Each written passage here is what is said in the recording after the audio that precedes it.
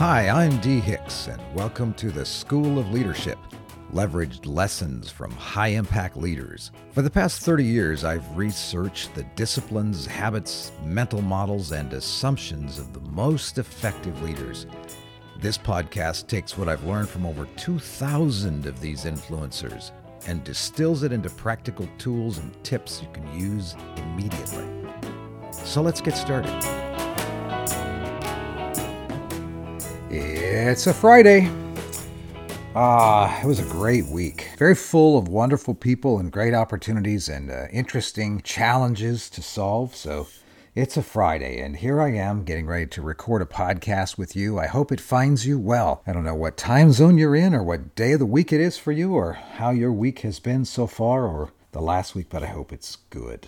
Had an interesting experience. I hopped on, found at the end of the internet on one of my days this bourbon quiz, and it asked 15 or 20 questions about the type of bourbon that I like, and then came out with recommendations. And typically when folks take it, they give 3 or 4 recommendations about the bourbon you might like that you may never have tried before. The bourbon that I was told that I would like the most, it only gave me one. It said, "This is the one, this is you." Is a bourbon called Colonel E.H. Taylor, the small batch bourbon. This one's bottled in bond. It's 100 proof, and let's pour a little bit of this. I've had this before, of course.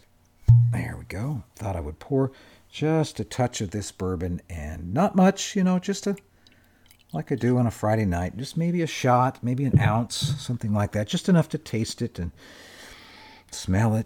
It's wonderful. And as often as my custom, I'm using a Norland glass and no ice in bourbon. Sometimes, in a rocks glass, I'll put 1 cube of ice in there. I like that in my scotch as well. But tonight, I'm just going to do just straight one little bit of a shot of Colonel E.H. Taylor small batch bourbon and share that with you. I'm going to have another one of those Drew Estates cigars. I bought several of these, and here we go. Step over here, grab my lighter, and light this up. This one, I think this has starred on 1 or 2 of my other podcasts. It's the Herrera Esteli cigar by Drew Estate. Very nice cigar. Let's light this up here. Get it going just right. You know how that is. If you're a cigar aficionado, you know that lighting the cigar is half of it. Getting it lit just right, so it's nice and red and toasted perfectly on the end. And let that go out almost. Let it kind of warm it up. You don't want to smoke it too quickly, especially in the beginning, because it kind of tastes a little bitey and bitter if you do so. There we go. Great cigar. Recommend that cigar. Nope. They're not sponsoring me. Maybe they should be. I like them a lot. Anyway, there we go. I'd like to share a thought with you tonight. And tonight's podcast I'll call Pure Evil. Or not. Pure evil. Or not. So Judy was visibly upset when she said, "I have a hard question to ask you." Her question was preceded by a deep sigh and a moment of fidgeting. "Why haven't you shared last quarter's financials with us yet?" Clearly she had been stewing over this problem for quite some time. But before I could respond, she held her hand up and said, "It's either because the company is collapsing under the burden of the times and we're all out of jobs and you're just too afraid to tell us, or because we did really well and you don't want to share the wealth." She crossed her arms and pursed her lips and squinted her eyes behind her dark-rimmed glasses and leaned back in her chair. Neither of those, of course, were true. But the assumed motive behind the absence of information fueled her vivid imagination, and in her eyes, it was just plain wrong, maybe even motivated by evil. I get it. It's really easy to ascribe evil motives to people when their actions or their inactions seem to hamper your effectiveness or hinder your progress or knock the wind out of your sails. It's even more likely when someone has changed the rules and plays dirty and tips the scale in their favor by apparently unscrupulous means. It's kind of natural to ascribe their actions to pure evil motives. Pure evil, to quote Dr. Evil of Austin Powers fame.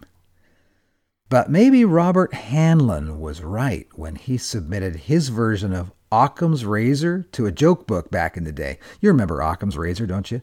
It is the simplest explanation is most likely the right one. And that idea came from a complex problem-solving principle from Occam. He said, entities should not be multiplied without necessity. Hanlon may have been making a joke out of Occam's razor, but his insight is really helpful. Hanlon's razor is, never attribute to malice that which is adequately explained by stupidity. Yep, that's Hanlon's razor. While it was likely written tongue-in-cheek, it's incredibly helpful. I know you were hurt. I know it frightened you and it stressed you out. I know it cost you time and probably money. I know you want to paint horns on their portrait and post it on social media, but maybe they aren't pure, dark, malicious, evil. Maybe they're just stupid. I know it looks like a conspiracy, like they somehow cooperated to bring about your suffering, but it's much more likely that they were just stupid. Maybe they were suffering from something similar to stupidity, though, a less acute, less terminal condition than stupidity, but with similar impact. Maybe they're suffering from laziness, or selfishness, or inexperience, or fear, all of which can look just like stupidity, or evil. Maybe his foresight was blurred by weariness and he could not forecast the impact of his actions. Maybe he just seems stupid. Maybe he's situationally stupid. He's smart in a whole bunch of other areas, but really stupid in this one. Thankfully, stupidity isn't terminal. It can be cured with a little bit of humble curiosity and a little bit of experience and grace from those around us. It's not like ignorance. That malady is deliberate and focused and protracted.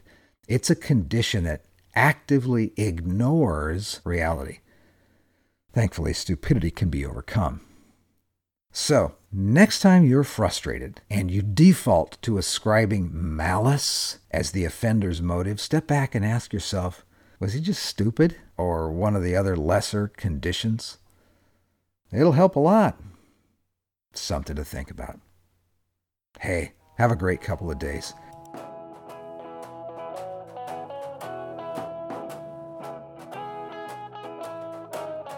Thanks for joining me in today's School of Leadership.